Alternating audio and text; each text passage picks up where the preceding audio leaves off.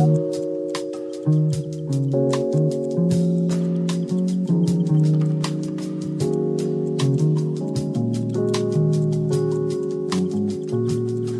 it, a check. Real conversations about real issues, from politics to overpopulated prisons. Respect it, a check. Real great debates about real topics like greed, poverty, and what can we do to stop it. Respect it, a check. Check. Check. Respect it, a check. Check. Check.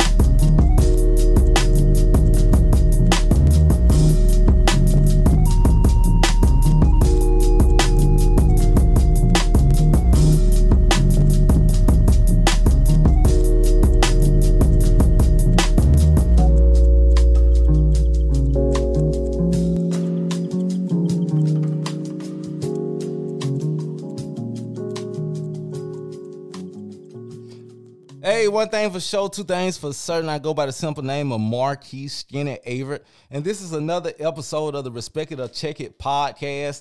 I am sitting here with one of my favorite people, a good friend of mine, a social media monster, someone who has for years gotten it out of the mud in Columbus, and is now at the very top echelon. And so I'm so glad that she thought it not robbery to be here and to sit down with me for a moment. So join me in welcoming Kirsten King. Thank you for having me, Marquis. How are you? I'm good. I love that intro. Yeah, that's nice. Yeah, you know, that's C Black put that together in a couple of hours, and yeah, it didn't take long. And so he actually was a guest on the show. So if you heard that interview, go back and check out the C Black interview. Definitely. Yeah. Yeah, let me tell you something. I know that I had done D30 radio a few times, and I always had an amazing time. I know that I did one of the episodes with you and Bree back in the days, over a decade ago when I had DK as an artist. Right. And then I did the Real Talk with Shaquille show. And so it's always been a blessing to be a part of what you had going on. I know when I ran for city council, you created a hell of a video for me. Definitely. Interviewing some folks that were there and just really highlighting the work. You worked with a lot of elected officials in the city, helping them to get elected. You actually are repping right now one of my personal homeboys, Ralston Jarrett. Oh, yes. That's one of my clients, one of my amazing clients, great criminal defense attorney. Yeah, shout out to him. You need some criminal defense work, then give him a call. Definitely call him. Let me ask you a question. I want to hop into this.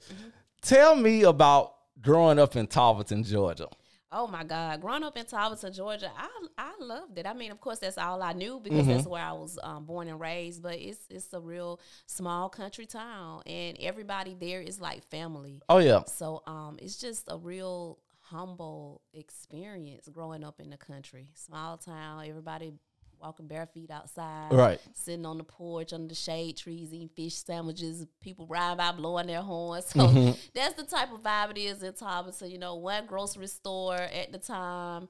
We had to just come to Columbus for everything that we wanted. But yeah, the country is where it's at. Now, how long have you been in Columbus?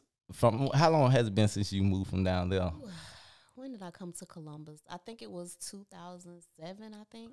Okay. Okay, nice. Oh, yeah, that's around the time things was shaking up around here. Yeah, it was just getting started. Yeah, yeah. Well, I know that down there in Tarleton, you're like a celebrity. You come down there every year and you bless the community with thousands of tours and food and entertainment and so much other stuff. How does it feel to be from a place and to be in a position where God has blessed you so tremendously that you're able to go back and to give back to that community that gave so much to you? It feels really good because I don't really, my mom, most of my immediate family, my mom and my sisters, they're here in Columbus, Georgia, but I still have family in Geneva.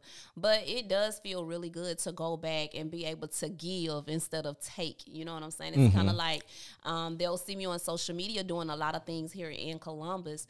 And so I just felt that it would be really good to go back, show my face and give back, and also give businesses here in Columbus and also in the Talbot County area the opportunity to align with a great cause to make it bigger every year. So it's always a good feeling because I get to see like old classmates or, you know, family and friends that I haven't seen in a while that just come out to support. So it's a very heartwarming experience.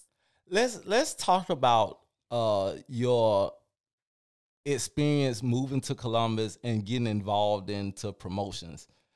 Because by the time you were moving to Columbus in 2007, I would have been in junior senior in high school. So I was just ready to get started. What was it like for you? And how did you come upon D30? It's so crazy, Marquise, because I went to a party in Talbotton. I knew Looney T at the time. You know Looney T, right, yeah. Jason. So he invited me to a party in Talbotton. And at the time, I really didn't know JB, Super Shop Boys, Michael Soul, none of them. So they were at this party.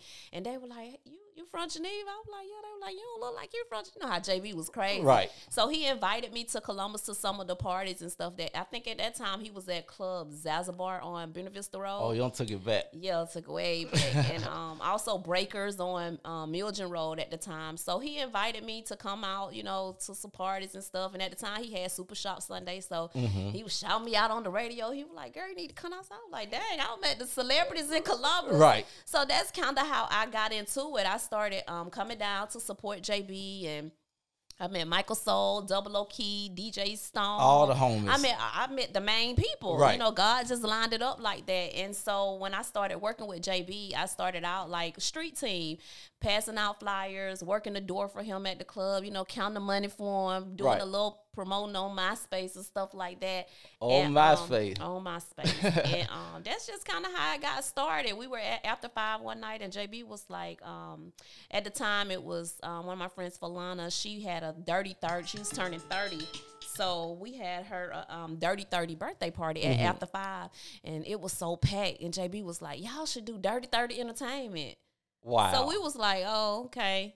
So the next thing we know, the next Sunday on the radio, he all on Super Shop Sunday talking about Dirty 30 Entertainment, Kirsten Falana, Teresa, Tasha. Wow. So we were like, what are you talking about? So it just kind of started from there. It's basically something that he birthed, like an all-female promotion team. And so it started I never knew that story. Yeah, it started out with 4 of us. And then from there, you know, it's kind of like once you start getting in it, you see how real it is. You know, his nightclub it's a lot. It's a monster. It's a monster. So a lot of them, they didn't really like that type of lifestyle.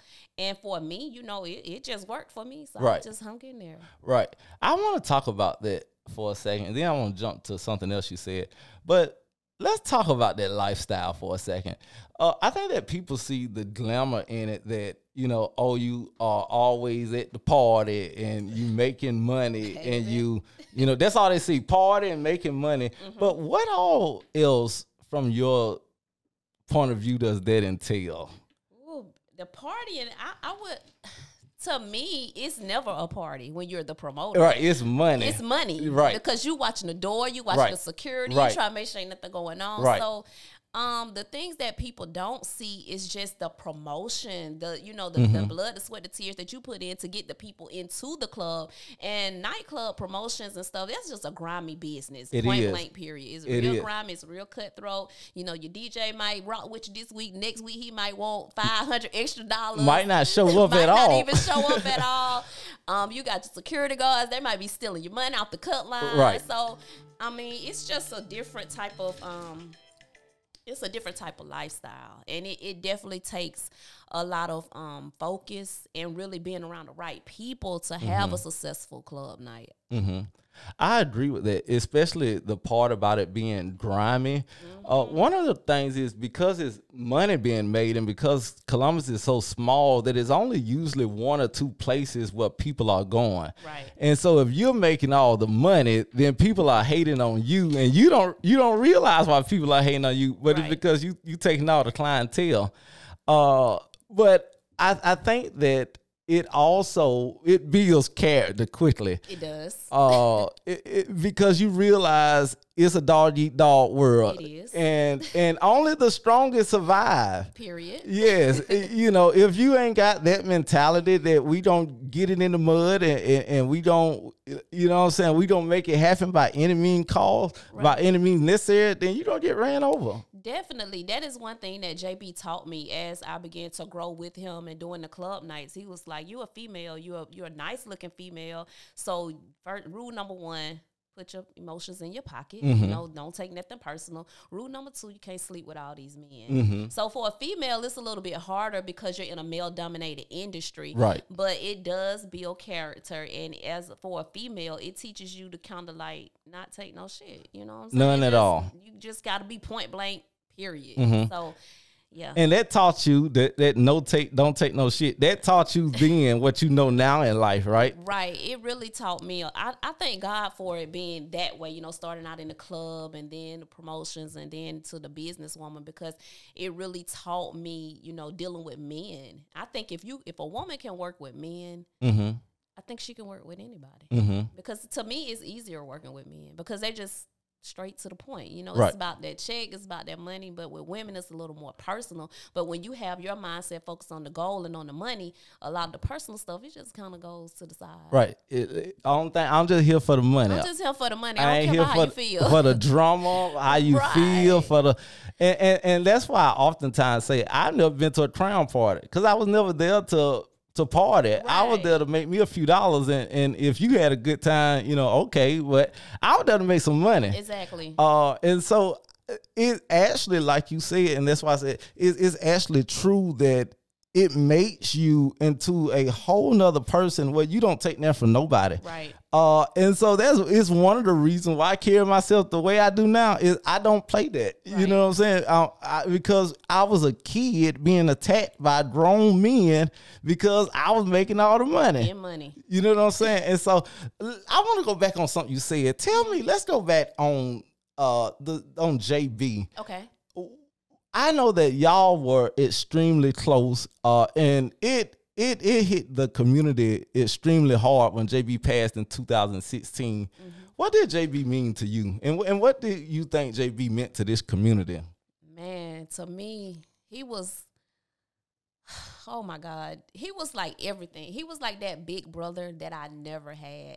And the fact that he, saw something in me that I really didn't see in myself at the time, it just means so much. Like, he really gave me the game, like, honestly. Like, he taught me things that people would never, pour into others. And so for me, he was just always that, that person you could call on if you had an idea or if you needed anything. So he was just, I think he was just really like an angel, honestly. Like, he was, man, when he died, it just, that shook me. You know what I'm saying? Sometimes it's still like it happened yesterday. But for the community, he was like a legend because I think that he did things that a lot of people cannot do and would never be able to do as an African-American young man, especially in the promoting industry and concert promotions and stuff. And not to mention all of the things that he did to give back to the community, how JB was the type of person, everybody knew him. It was never nowhere that we would go and he didn't know somebody. It doesn't matter if they were black, white, blue, green, dog. He talked to everybody, no matter where we went. So he meant a lot to the community, and I mean that just spoke volumes when he passed. How big his funeral was, it was at the Civic Center, and there were hundreds of people. I think that was the first funeral at the Civic Center. Yes, that was the very first one, and it was so many people, and not just in Columbus, but everywhere. You got national artists that were reaching out, and he was just loved by everybody. And it takes a lot of time and dedication to build that type of love in Columbus, because Columbus don't love easily.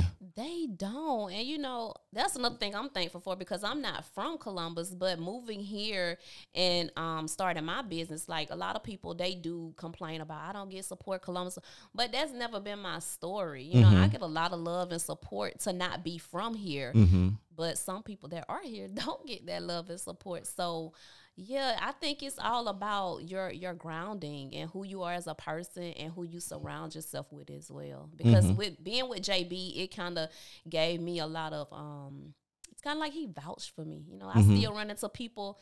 I ran into a lady at Columbus Waterworks. You, Kirsten, you JB little sister. You know what I'm saying? So it's like when you have someone that has a great character that you've associated yourself with, it's almost like people expect you to be just as good as them, if not better.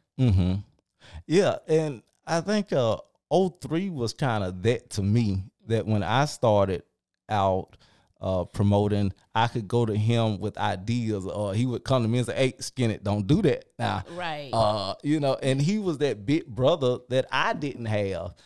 Him and Incognito and Lil D, people that were willing to, and Michael Soul and JB and Double O and Stone, people that were willing to invest in me from a early age because they saw something in me.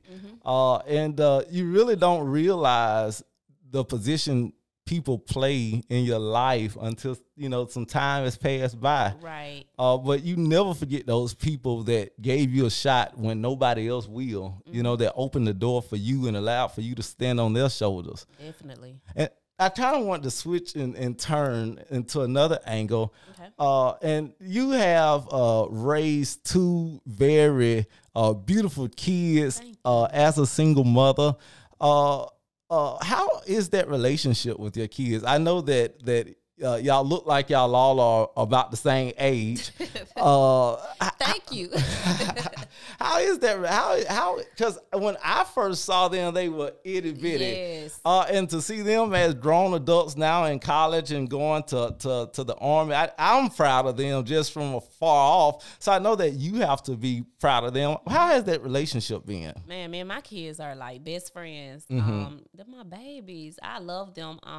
The single parenting journey for me, it was, I can't say that it was rough, but it was, you know, definitely purposed.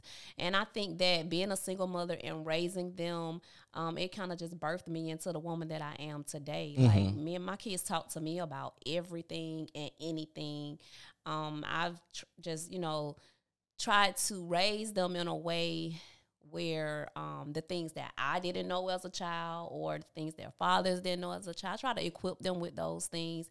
And I just try to, you know, empower them. You know what I'm saying? Try to keep them on the right path. So me and my kids have an amazing relationship. Like, I'm so very proud of them now, because they could be doing a lot of different things.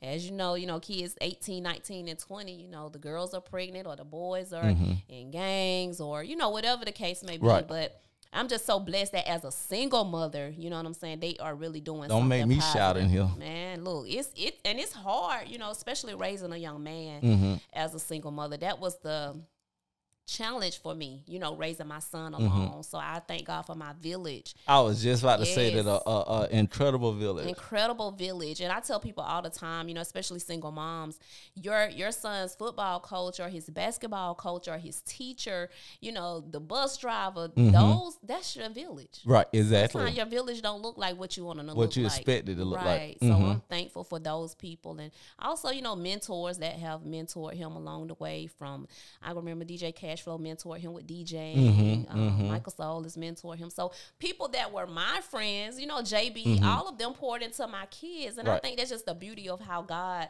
aligns people, you know, divine connections, because a lot of times it's not just for you, but it can also be for people that are attached to you. Absolutely. Absolutely. And you haven't just, you know, talked about, you know, what single motherhood has meant to you, but you actually do a lot of programming, whether it's the mother-son dance, whether it's the single mother's breakfast that you conduct. You've actually done a lot of work with trying to help out single mothers, and also to help build a better Black family unit, in a sense. closer connections between mothers and sons. Right. If I was a little younger, I would have took my girl down there. But I was a little too old to attend the mother-son dance. They be lit in there. Oh yeah. I also want to talk about. Your way into finding yourself into your current position, where you're involved in so many projects and involved in so many discussions and invited in different rooms and sitting at the table. What do you say to young people that have a vision of, I want to do something with my life? I don't really know what it is, but I know God has called me to something. What do you say to those people about identifying your purpose and walking in that passion? I would say, whatever it is that you find yourself doing that you don't necessarily have to be paid for. That one thing that you're just always doing, no matter what, you find yourself doing that one thing. And most importantly, praying and asking God, if God is calling you to do something, He's going to tell you what that thing is. Absolutely. And so I think the biggest thing is starting, taking that first step. And once you take that step, it may not look like what you think it looks like with that first step. But along the way, with His guidance, He'll lead you to that ultimate purpose. Like you said, it's the first step. And so many people are paralyzed by fear. Right. The fear of the unknown. And also when you start something, I think that a lot of people, they get discouraged because their support doesn't look like, what they thought it would. They thought that their friends and their family would be supporting their business. But if you're walking in the will of God, God will send you your customers. He'll send you your people. Always. Always. And I think that that's important for people to realize is that you just have to get started, like you said. You just have to believe that what you're doing, if it's in the will of God, that God will provide. And it's also what you said about if it's something that you want to, that you could do for free.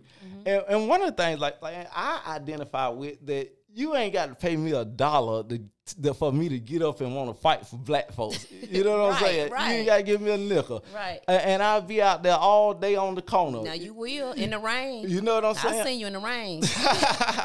Yeah, because I'm committed. Right. And like you said, when you're committed to something, then you're not looking at the money. Right. And the money will come later. The credit and the accolades will come later. But just do what you're supposed to be doing right now. Definitely. And I add on to that, how do we so many people, they spread themselves so thin. They doing this and this and this and this and this and this and ain't doing nothing right because they doing 8 things all at the same time. Jack of all trades, master of none. Yeah. How do we convince people to focus on one thing instead of trying to spread themselves too thin?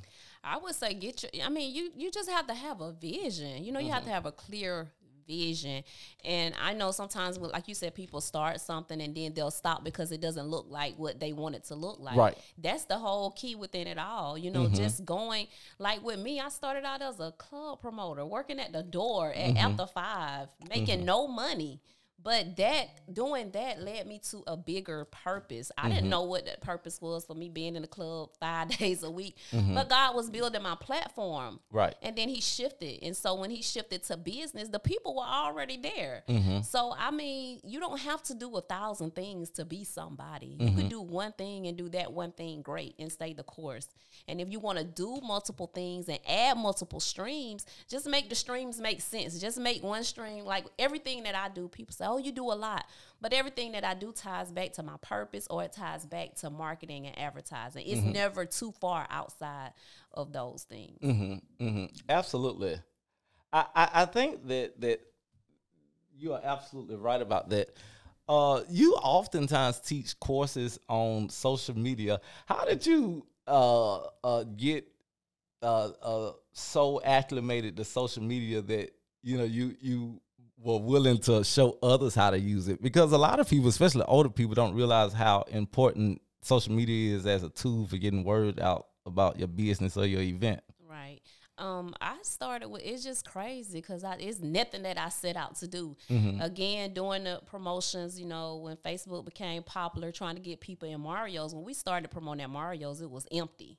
So the only tool we had, you know, was social media. We didn't use a lot of radio. We didn't use a lot of billboard. You know, we weren't doing all that stuff back then. We was just solely on social media. So and that thing was packed there. That thing was packed. So when Mario's closed, I had to do something. So God told me, you know, take how you've built that club night and teach other people the same strategy. So once I figured out the strategy and the formula, then I began to offer it to other business owners. So that's kind of how I got into the whole social media thing, because I think I started right at the time when Facebook was really beginning to get popular, and we were using it to promote like the After 5 or Mario's or different concerts that JB was having. So everything was just purpose, and it just kind of aligned.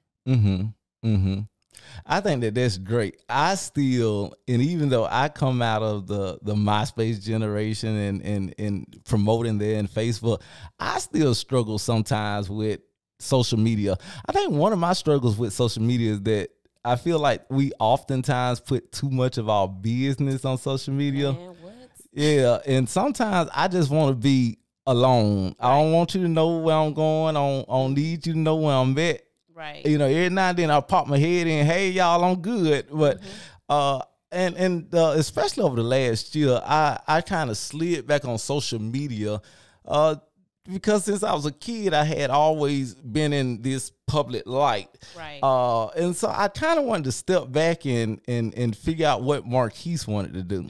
Ended up getting a new job and ended up taking the LSAT and ended up started to running and ended up, researching my genealogy and discovered so many other hobbies and things to do that did not involve social media. Right. But as stated, social media has a big part in what we are seeing now with e-commerce and online stores and the ability to get out words about events and all type of good things. So I'm just so proud of the work that you've been able to do. Like you said, you just got to Columbus 15 years ago, 16 years ago.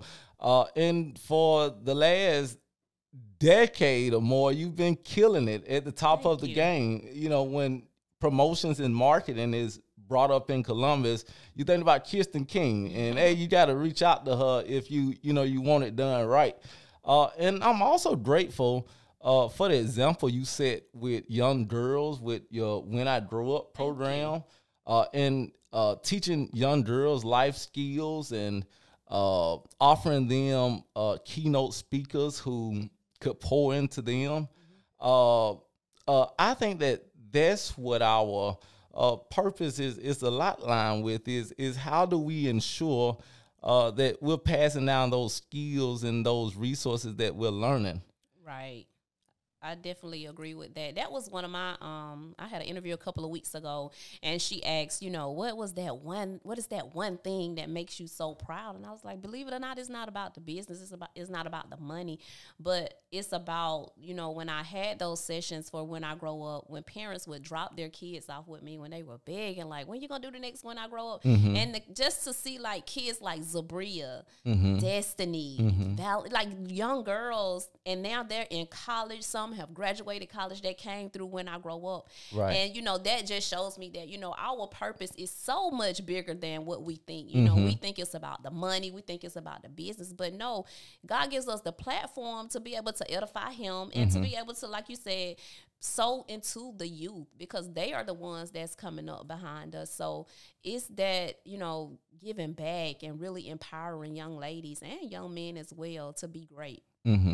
There's a feeling about that you receive about giving back that's unexplainable. To know that God has blessed you enough to, whether it's your time or your resources or your talent, but just to be able to use your gifts to help somebody else. And I think that's the last question I want to hit on is you're a very spiritual person. Tell me about your walk with God and how your relationship with God has made you into the person that you are today. My walk with God, I was raised in church. Mm-hmm. So, you know, we was always in church. We went nowhere One of around them good it. Baptist churches. Good Baptist church, you know, Sunday school, vacation Bible school, praise team, Oh, yeah. Easter speeches, Oh, yeah. pastor support, all that. So, my walk with God has just really, it's just, I can't really even explain it. You know, I just feel like without him, there would be no me. You know what I'm saying? I know a lot of people do a lot of things off of the law of attraction and things of that nature. But for me, you know, being a single mom, I knew that I had to really get a real relationship. Well, like I had to really get to know him for myself when it was time for me to take care of my kids by myself. And then when I had goals and dreams and things that I wanted to see happen, I knew that I had to really, you know, get serious. I had to talk to him. I had to learn how to pray. I had to serve. I had to worship. I had to tithe. And, you know, there have been times when I would, you know, fall off the wayside. We all do. We fall Absolutely. off. But, you know, my spiritual walk with God is very important. You know, I tell people all the time, no matter what it is, I don't care where we at, I'm gonna say something about God. Right. Because that's just me. That's just the person that He am. been so good. You got to tell somebody You else. gotta tell somebody, and that's what he wants us to do. Like, if people are looking at you and they feel like you're successful, or they feel like, you know, I'm a great single mother, they want to know, how do you do it? God wants you to be able to tell them God. So it's, for me, you know, my spiritual walk with God, it's just been amazing. It's been a great, you know, just a learning. Even now, you know, transitioning from having my kids home with me to becoming an empty nester. Now I'm having to find my new purpose because everything has really been surrounded around my kids. So now I got to find my whole new life again. Now I got to figure out what I like to do, but I won't be able to do that unless I have a relationship with God, so that he can give me my new purpose and reach new levels. So me and God, we cool. That's what I'm talking about. And you see exactly why I invited Kirsten to the Respect It or Check It podcast. Tell the people where they can find you. They can find me on Facebook at Kirsten King. I'm KKO Marketing on Facebook as well. Kirsten KD30 on Instagram and Snapchat and TikTok. I'm everywhere, Kirsten King. You are. Feel free to reach out to Kirsten about any promotions or marketing need for either you or your business, church, or organization. She has great affordable rates. And she also does so much in the community. So I'm glad to have her here. I'm glad that we were able to talk and that she thought it not robbery to sit with me for a minute. This is Respect It or Check It podcast. I'm Marquis Skinny Averett, and we'll see you next time.